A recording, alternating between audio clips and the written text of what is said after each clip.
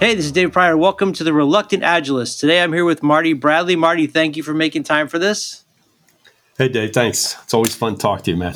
And I'm super excited. I mean, I agree. It's always fun talking, but I'm super excited because we're going to talk about AI, and you actually seem to really deeply know what you're talking about. And there's even a story that goes along with how you found your way into the depths of this thing. So that's where we're going to go with this conversation. And I think if you're listening, you're going to hear a lot of really interesting things and see real life examples of how Marty's been able to use this stuff and is pushing it even further. But before we do that, how do you explain to people like your background and what you do? Yeah, actually, that's a great question, right? So my background shifts a lot, morphs to what I've needed lately, right? So, I started out as a technologist, software developer, architect, that whole technology path up to vice president, CTO. Had a small startup in the 90s when people were giving money away. And then through that startup, what happened was that I did everything with, of course, with Agile, it was all basically XP, extreme programming, things like that. And so what happened was after my startup got sold, all these people that I tried to sell the product to before actually were calling me not because they wanted the product, because they wanted to understand how I was building the product. Right. Okay. I was able to, as they were talking to me, I would call the team and we put features in like constantly, like daily. We were creating, and it was back in the day when you created CDs. So we'd overnight a CD to them and they were like, "Hey, that's really cool. When can I have it?" And I'm like, "You're holding it, man." And they're like, "How did you do that?" And what that did was it led me into doing Agile transformation. So I turned into an Agile coach and, eventually just did more and more coaching and bigger transformation. So the last half of my life has been all Agile transformation. All right. So it's been a lot of fun. And so I'm gonna tell part of Marty's story now, and I'm gonna say it the way that it rolled out in my head originally and how it's completely changed in my head. So last year, Marty wrote a book, and I know that the way Marty wrote the book utilized some software, and I know that some of the content was generated by the software, or at least that was that you explained it to me differently, but that was how I originally kind of heard what was happening, which I think doesn't do justice to what actually took place. But this was way before ChatGPT or any of that stuff. And it was something that was starting to come up, and I would hear stories about people using these tools to generate the content. And there was a part of me that felt like, but that's not fair. If you're going to write it, you have to suffer through every single word and sentence. But you were suffering in a completely different way. So can you talk about Jasper and how you used it and how my interpretation was like way off base of what actually happened? Yeah, sure. So I use this software called Jasper AI, and excuse me. And what it is it was before ChatGPT came out, but it used a large language model behind it, and the intent was for marketing. Right, there were a lot of marketing copywriters using the software, and this is like 2 years ago, year and a half ago. And so what ends up happening is that Jasper, while it didn't have an API, it had what it called, basically it was like a command line interface. If you remember the DOS days, you could type something and ask it to do something and it would respond to you. And so you could say to it, give me an outline for a book in Agile. Mm-hmm. Now, it's been trained on the internet, right? So it'll come out with, Agile fundamental, blah, blah, blah. It'll come out with 10 chapters that seem reasonable for an Agile book. Now, the thing is that that's not a very interesting book, right? There are a lot of people, there's stuff, you can just grab stuff off the internet for that. So if you want to write a book, what do you have? You have some sort of a premise, you have an idea of what the message is that you want to get across in the book. The AI doesn't understand that. So you basically have to pair with the AI tool to get what you want, right? So for example, you have to go in and say, I want to write a book around Agile and how you need to frame the conversation in large organizations to get them to understand that dependencies are part of their blah, blah, blah. And you give it some sort of overall context. And then you can have it generate some ideas. So what it does is if it gets rid of writer's block more than anything else. And Okay. so now that it's gotten rid of your writer's block and it gives you a little bit of a start, now you can go in and you can write what you've been thinking, like the thoughts in your head, right? So it really helps you kind of organize your thoughts. And then it's a process of like you would go through with an editor, right? So you write a chapter, send it to an editor, they look at it, they say, wow, this isn't really clear here, blah, blah, blah. And so I would use that in conjunction with another tool that's got AI in the background called Grammarly. And so Grammarly would look at it. But hold on a second, because we all use Grammarly. Yeah. And I think that is a great example of how this stuff is subtly working its way into our workflow. Exactly. Right. So if you think about think about it in its simplest form. If you write an email or a paragraph and Grammarly helps you reword it so that it's clear, right? The thing I do a lot is say this 2 sentences after I mention something, and it's that this may be unclear, right? So, give it more context. Well, that's basically what Jasper was doing for me as I wrote the book, right? Okay. And so then what would happen is that if other people read it, they're like, well, you didn't give any lead in to this next thing that's very complicated.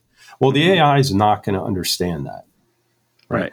So you have to direct the AI to get the output that you want. Right. There's this term now that you hear. Are you familiar with the term prompt engineering? No.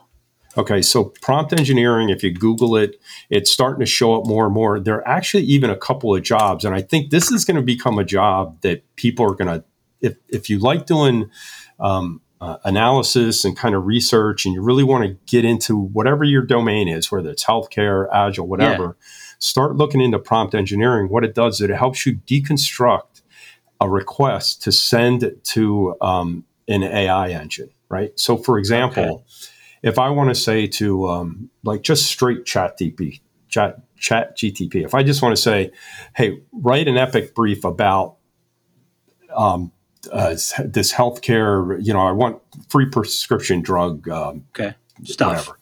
Yeah. And but what you would do if you just ask it that, it's kind of generic, right? So it has this broad base of knowledge. So what you want to do is you want to start narrowing the engine a little bit, almost like narrowing a search. So you would start off with something like, I want you to act as a product management expert. You're a product management expert. Okay. I'm going to ask you a question, and I want you to respond step by step on how you would write this epic brief. Yeah. Do you understand? And it'll come back, typically say, yes, I understand. What's your question? Or what do you want to write an epic brief on? And you would give it the highlight. And it would then go ahead.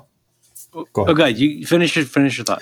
Well, so that's a very simple example of a prompt. Some prompts can get a lot more complicated, right? You can give it a prompt, and then you want it to come out in a very specific structure. So one of the examples I used, even in Jasper, is a problem statement. And a problem statement has a very specific structure. It says the problem is, affects, and it's got a framework, right? Okay. So you can ask it a question and they say respond in this format, and you can give it the format and leave it empty. Leave some variable spaces in there. And it can figure out based on what it is you gave it and the format that you want to write. And the next thing you know, you have a well-structured problem statement. Now, it can't validate that that's the right problem statement, but it can structure it the right way. Okay. So you mentioned before we started that you were pairing with the AI, which I thought was a really interesting way of thinking about it. And there's this other part of me that's thinking it's almost like you're playing, like the way you would play an instrument. Or like if you had one of those original drum machines, people had to learn how to use that drum machine to make it actually sound like drums. Yeah. And you're learning how to create queries and structure things to get the AI to give you what you need, but then it still requires a human element. There's still got to be that review of the content so that you can inspect and adapt how you're creating the queries, right? Exactly, right. And then you have to remember that how did it learn, right? It learned from trolling the internet. Right? Yeah. So there's a lot of misinformation or anti-patterns that exist, right? So Yeah. how do you, when you get a response, right? Even now, if you go to Yeah. ChatGPT and ask it something, it'll respond. Is that response good or not? Is it Well, valid? I have a great example. I went into ChatGPT and I said, write me a Taylor Swift song about bacon. And it was terrible. And I also had it give me instructions for value stream mapping written by Raymond Chandler. And they were not very usable either. This was just a fun game. But with what you're saying, if I had kept after it and kept refining the way I was asking it, then maybe it would I would get something that was more useful. Exactly. So then if you think about where we are with AI today, the thing that's going to make AI good for an industry specific area, for example, Agile, Yeah. is to fine tune the large language model for that specific domain, right? So what you could do is you can take a specific knowledge or scenario. So let's say you take like anti-pattern and pattern, and you Mm-hmm. come up with about 200 examples of anti-pattern and the right way to do it, anti-pattern, right way to do it, down the road. Like Now what you you like can, how to write a good user story. Good, bad, yeah, good, bad, good, bad. Okay. yeah. And so what you can then do is then you can basically enhance, it's called fine tuning. You can fine tune the language model. And Okay. so now when you go in, it still has, it's not like you can't retune everything, right? Because the amount of money that it costs to do what Well, now the OpenAI amount did. of money that it costs, but 10 years from now, it won't be a thing at all, probably. Well, what it is that it's like it's like if you're familiar with object oriented, it's Mm-hmm. like extending an object, right? Mm-hmm. So you write your method, but because you extended this class, you can do a bunch of other stuff that it already did. So Yeah. so think about the fine tuning of the AI the same way. So now what I can do is I can kind of narrow how it thinks about a good user story. It still has the information, the other information, right? So if I miss Yeah. something, so it's still not perfect, right? It's not going to always, but you can help it. You can kind of lead it the right way, Okay. right? And so that's where the money is. If you want to get into AI, is you need to be looking at these little different, I mean, legal, Yeah. healthcare, whatever, right? You want to fine tune the back end. It kind of makes me feel like we're all walking around with slide rules and somebody just invented the computer. Like, like I we have jobs right now, but 10 years from well, now, we're going to be like, back in my day. no, yeah, well, we are going to be saying back in my day, but think about how much work the typical product manager, product owner, like just Well, to the keep it business in our analyst space. job is going to either change or blow up, one of the two. I blow up in a bad way or in a good way. Well, I think it'll have to definitely shift. There will still need to be human interaction collecting information, and somebody's got to feed it into the system. But the BA's brain does not have to be the thing that generates all the requirements anymore. They've got this system to work with. They have to train.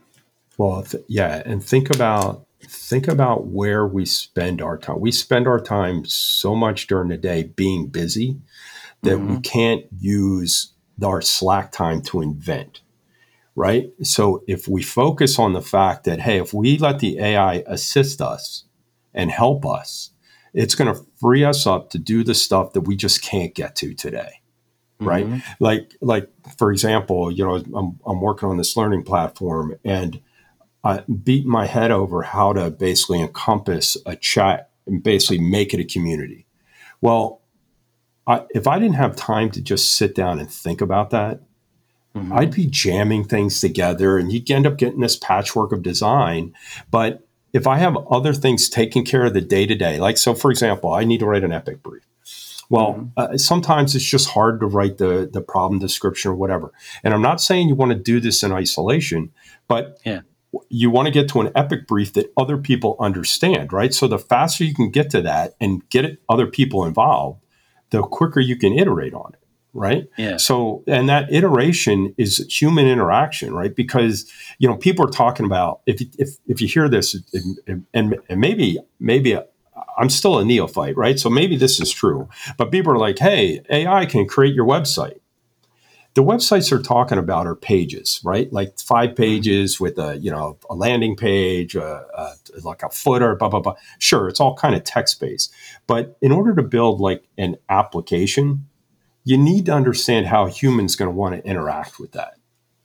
And so I couldn't sit down, maybe it's possible, I haven't seen it, and sit down and tell the AI, say, I want you to write a generative AI application that teaches people all about the legal system and can help answer their questions whenever they have them so that they can come into a platform and not have to ever leave that platform and be able to do all their research inside of that. Go build that website. It's not going to be able to do it. Right? That kind of cognitive thought needs to be a person trying to understand and bring. I mean, even stuff as simple as go look at all my different calendars and just make one freaking calendar so I don't have to keep logging into 9 different accounts to figure out what I'm supposed to do today. I mean, that seems like a really basic, rudimentary thing that none of us are able to do. And maybe systems like this will carve out that amount of time, which, like you said, gives us more brain time to think about creating really viral TikTok videos. And that's the thing is, if we use the time wisely, that's the trick. Well, that's always the problem, right? To use that free time for good or evil, right? So, which is always interesting. And I don't always make that correct choice, by the way. So as somebody who's been doing this stuff for a while, like, I mean, you've been C-level, you've been done coaching, you've coached executives, things like that. For somebody at your point in your career, what does this open up for you? Well, what I'm working on now is, I had this problem before, right? So when we were doing our transformations, and everybody sees this, you go into a large organization, they want to do a transformation. You go in and you look at a slice because it's the right way to do it. You find a slice and you prove out the methodology, right? You should explain what you mean by a slice. I don't think everybody. Yeah, so you want to pick a small portion of the organization, some value, something that's going to deliver some value. And they use the Dunbar's number, usually up to about 150 people, might be 4 or 5 teams with some dependent business capability, and they're threading it together to solve a problem. And they can produce something end to end on their own, like the whole value stream. Yeah, they call it a value team, value stream. I was trying to avoid saying value stream because it's so overloaded, but you're right. Yeah. Probably be less complicated if I just go ahead and use the words. So something like a value stream. And so what we typically see happen is you go in and you start working on it, and it always seems to me to be around the 6-week mark. I don't know if it's just me or whatever, but around the 6 to 8 week mark, it's starting to work. And people are seeing it. So what do they want to do? They all of a sudden want to go wide and run it across the organization. Well, there are a few problems with that, right? One of them is usually not enough coaches to go that wide that fast. And you need coaches to guide people through it because, again, what you're looking at is there's a lot of information and a lot of knowledge, but what you're doing in an organization is you have to pragmatically modify whatever you've learned, right? Okay. Whether it's SAFe or Scrum or whatever, right? You follow the rules of the framework, but you have to modify it to fit into your organization. And sometimes modifying it means that maybe you're not as agile as pure agile, but because of the way the organization exists, that's good enough for now, right? So that's cool. And you got that 150 person thing moving along, and now the rest of the organization wants to go. So the problem we've always had is that even if you could hire enough coaches, it gets costs exorbitant, right? And then the problem that happens is that people then start to go out and they kind of cobble together their agile training. Their own teams, yeah. Yeah. And so, you have a product, you have different people, which is, again, go learn. I'm not trying to stop people from learning. I don't hate certifications, but the problem is they're learning everything out of context of how it's happening in the transformation. So that's a problem, right? So that's problem one. The other problem is like, let's say you do bring in new coaches. They know whatever their brand of Agile, and they have their opinions, which are all cool. But if you're trying to take a group of people and move them together, you need to stay close to what the methodology is. And then if there's something you want to change in how you're implementing in a certain organization, then you need to have a conversation about it, right? So the question is how do you pragmatically train everybody across the organization, right? So, so I'm sitting here trying to think, how would I solve this problem, right? So I started heading down this path of learning management system. Well, any learning management system in today's day and age has got to be bound inside of a community, right? There needs to be a community framework so that while people are working, they can ask questions of the people that are going through the transformation. Yep. Right? Saying, hey, I'm getting ready to take this course because of, hey, you know what? We had this other course that we curated because they came in and they modified it for the way we're doing things. You should take this course instead. Cool. Yeah. Just save some people a bunch of money, and now we're going to the thing. So that's good, right? So you have this, and then what you need to do is go, okay, that's cool. They know stuff, but people don't need to know stuff. They need to do stuff. So what's the next evolution of that? The next evolution of that is something called scenario-based learning. So what you do is you give people some knowledge, or you just throw them into a scenario in a safe environment, right? They're sitting at their laptop and they're going through a scenario, and it walks them through. These are the type of decision that might happen. As a Scrum Master, what do you do when your manager comes and tries to stick work into a sprint? Yeah. Okay, well, they're my managers, so I try to find a way. So I get everybody together and I talk about it, and the team agrees that we could probably get the work done. Well, guess what? At the end of the sprint, you got this thing done, but you didn't get the stuff done that you promised to your product owner. So what does that do? Deteriorates trust. Was it really worth it? Blah, blah, blah, blah, blah, right? Yeah. Well, if you could run through that scenario in 15 minutes, and so that the Scrum Master can go down different paths and see what happens during each path, not be negative, not say, hey, you made a bad decision, but just say, hey, this is a result of this decision. Well, now they're armed with this scenario. So when their manager comes and asks them, they can say, I understand what you're asking, but these are the kind of things that could happen if we stick this in the middle of the sprint. Can it wait?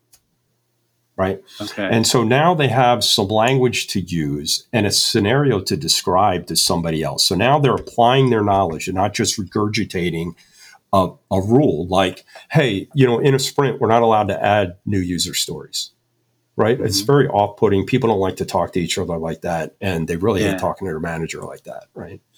And so there's a number of these things. So if we can move that kind of information across the organization, and then just think about if you can kind of power that with an AI engine that tutors them along, right? So for example, if I'm a Scrum Master and the AI engine knows I'm a Scrum Master, it can suggest the type of training that I might want to take, right? And then it can also pair with me to create user stories or create acceptance criteria or whatever. So when did you I kind of drift talking, all the way from the original question, or what? Well, no, it actually, I was drifting too, because I was thinking about something when you started to talk about this in the very beginning about giving it commands. I was thinking about those games back at like the dawn of computers, where you'd have those text-based games. You'd say like, "Go look, treasure chest, open treasure chest, go east," to find around the room. And that's kind of the same thing you're talking about now, only in a more advanced way, where it's like, I'm a Scrum Master, stakeholder interrupts my daily Scrum. What do? Do I kick them out? Do I get myself fired? But the scenario-based learning is still situational. It's just the system has more data and can probably do a better job educating. And I think that would be a lot more engaging for me than watching some video head saying like, okay, here's what's going to happen. Because, we're all making training videos and they're all kind of boring.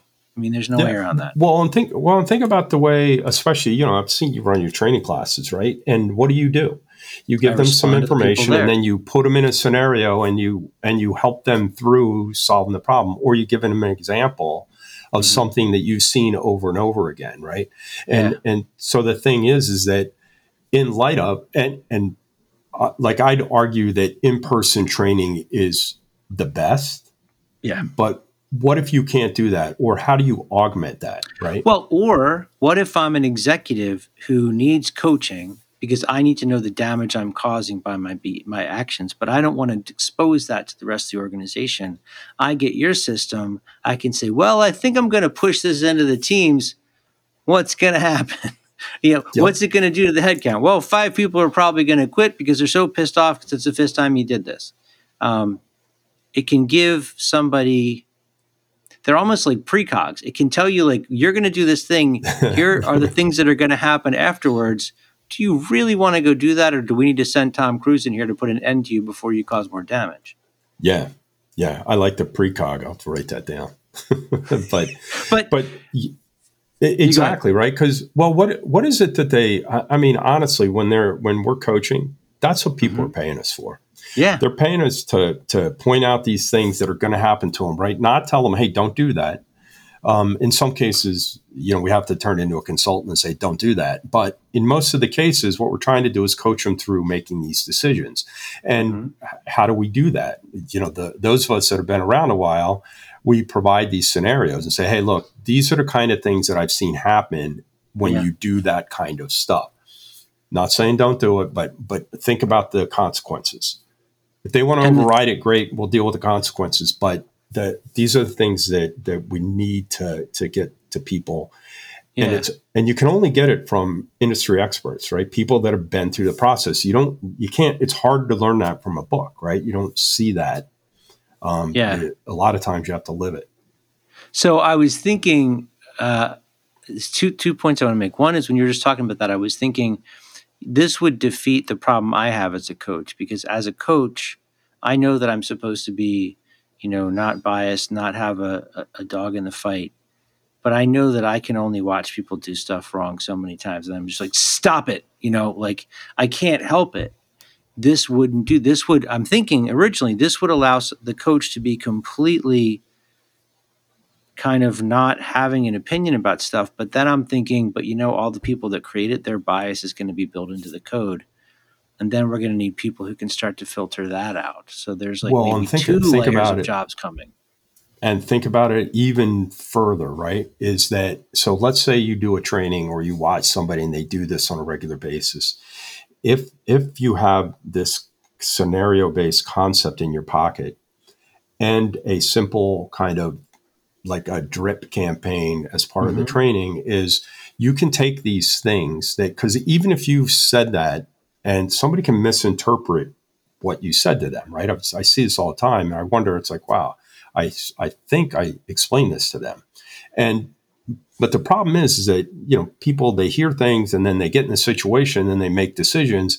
Sometimes they're not exactly sure why they made the decision, right? And so if you think about, if you can send these scenarios in an email a couple times, especially at the beginning, maybe you're sending a couple times a week, and it basically reminds them of this scenario. So now it's top of mind again, and they're making the decision again. They're like, okay. So now what it does is it enhances your ability to train and then go, okay, what are the kind of things that I usually get questions about after the training? What are the type of things that I know people run into over and over again? What are the questions I'm tired of answering over and over and over again? Exactly. Because now you don't have to sound like you're annoyed by it, unless you write that in the email, which is what I have a tendency to do, which is bad. Don't do that. So the one thing that I really would like this stuff to be able to solve, that it doesn't sound like, at least for the foreseeable future, it's going to be able to do. You mentioned doing transformation in an organization and going from one slice to like a whole bunch of slices, and how that it fractures, like it just breaks down. One thing that I always think about is, like, as an organization can only handle so much change at one time before it's like the rubber band snaps and everybody goes fully back to what they were doing before. I would love for a system to be able to look at certain data points and tell me, like, okay, you're right on the edge. If you introduce one more new thing, it's all going to collapse. But we would have to figure out what metrics tell us that that's happening, and then maybe a system could predict things like that too. Yeah, I mean, I think there are analytic engines that could kind of sort of do that now, but you'd have to collect the right data, right? I almost think that something as simple as employee net promoter score, where you're asking questions about, not like this, but are you ready to jump off the roof? Okay, maybe we better back down a little bit, right? Yeah. But my thing is that I think part of the problem I have is I thrive in change. So like this whole kind of change fatigue to me, I'm like, I don't get it. If you're making things better, why Wow. is that Okay. bad? Right now, I think the problem that I'm not denying change fatigue. Right? No, that's really, I've never heard anybody say that before. That's really interesting. Oh, so you have stasis fatigue then. If it's still too long, you're like, yeah. Well, the thing is that I think just like with AI coming in and if people are worried about it, it's the same thing I used to tell people inside of transformation, that they're like, well, what about my job? I'm like, look, when change happens, gaps occur. And so what you need to do is not put your head down and hide from the change. You need to keep your head up and embrace it and fill the gap. Fill the gap that you want to fill, because that's going to be your next job, right? So help with the change, help understand where the gaps are. And sometimes it's an uncomfortable place, right? Because maybe the gap is that we can't go that fast in this area because these guys are so tightly bound in the technology that if we do that, all we're going to do is make it take longer, right? And so, but you have to be paying attention, and you have to not, if you're seen as a detractor the whole time, you can't look away. When you do see that, make that statement, everybody's going to be like, yeah, Marty didn't want the transformation to happen anyway. He's just going to complain about everything. Right. Don't listen to him. This is fascinating. So you've actually brought hope. Everybody's talking about the doom that AI is going to, create Skynet and we're going to all die. But this is actually really cool, an exciting thing to be kind of embracing and preparing for. I think if you like your job, that the parts of your job that you like and love, are going to be there, and you can offload the stuff that you don't like to the AI as it grows and gets better. Right. Okay. It's not a panacea. It's not going to solve everybody's problem. Right. And in our industry specifically, right, we're knowledge workers. Right? We're moving an organization to a place. We're trying to make sure that we're building the things, that the strategy and the objective and the business outcomes, that it all aligns to that. Okay. And the AI isn't necessarily going to understand that, right? So your job is to go, okay, what are our objectives? How are we going to get to those key results? How are we going to implement that? Let's go do that. Let's measure that against our objectives and our outcomes, and let AI assist us, right? Let AI help us write the artifacts. Let AI help us eventually do some analysis. Right now, with a large language model, it's not doing analysis for you, right? It's helping you reword your thoughts, or to get your thoughts down on paper. Yeah, I listened to a podcast the other day with Laurie Anderson, and she was talking about, she's a musician, how this place, I think it was in New Zealand, had taken 3 different translations of the Bible. Like it was like Greek and Hebrew, and I don't remember what the other one was, and everything she'd ever written or recorded, and put it all into the system and sent her a version of the Bible written by her. Which, I mean, kind of a cool parlor trick, but you could take it, the different voicings, all that stuff is possible if you can put the right information into it. Yeah, and I think it's the responsibility of the person that's going to put their name on it to review that material and make sure it actually represents their point of view. Yeah. Right. This is awesome. All right. So your book is called Reframe Executive Guide to Business Agility. People can get that on Amazon, or if they still go to bookstores, they could probably maybe get it in a bookstore too. But what if they listen to this and they're like, damn, I got to talk to Marty. How are they going to get in touch with you? All right. Well, there's 2 things. One is www.evergreen.agile.com. You can go there and sign up and get on the wait list for the platform. Platform is going to be out in probably early part of May. Okay. And or you can just send me an email directly, marty.bradley@bciconsultants.com.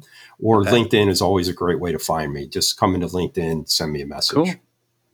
Or tell your AI to go find Marty. Tell your AI to send me an email. Call my AI. Cool. Yeah. I really appreciate you taking time out for this. And I mean, a lot of people are talking about this. You said you're not an expert, but you have more expertise than anybody I've talked to about this stuff. So, Well, thanks, man. thanks for making time for it.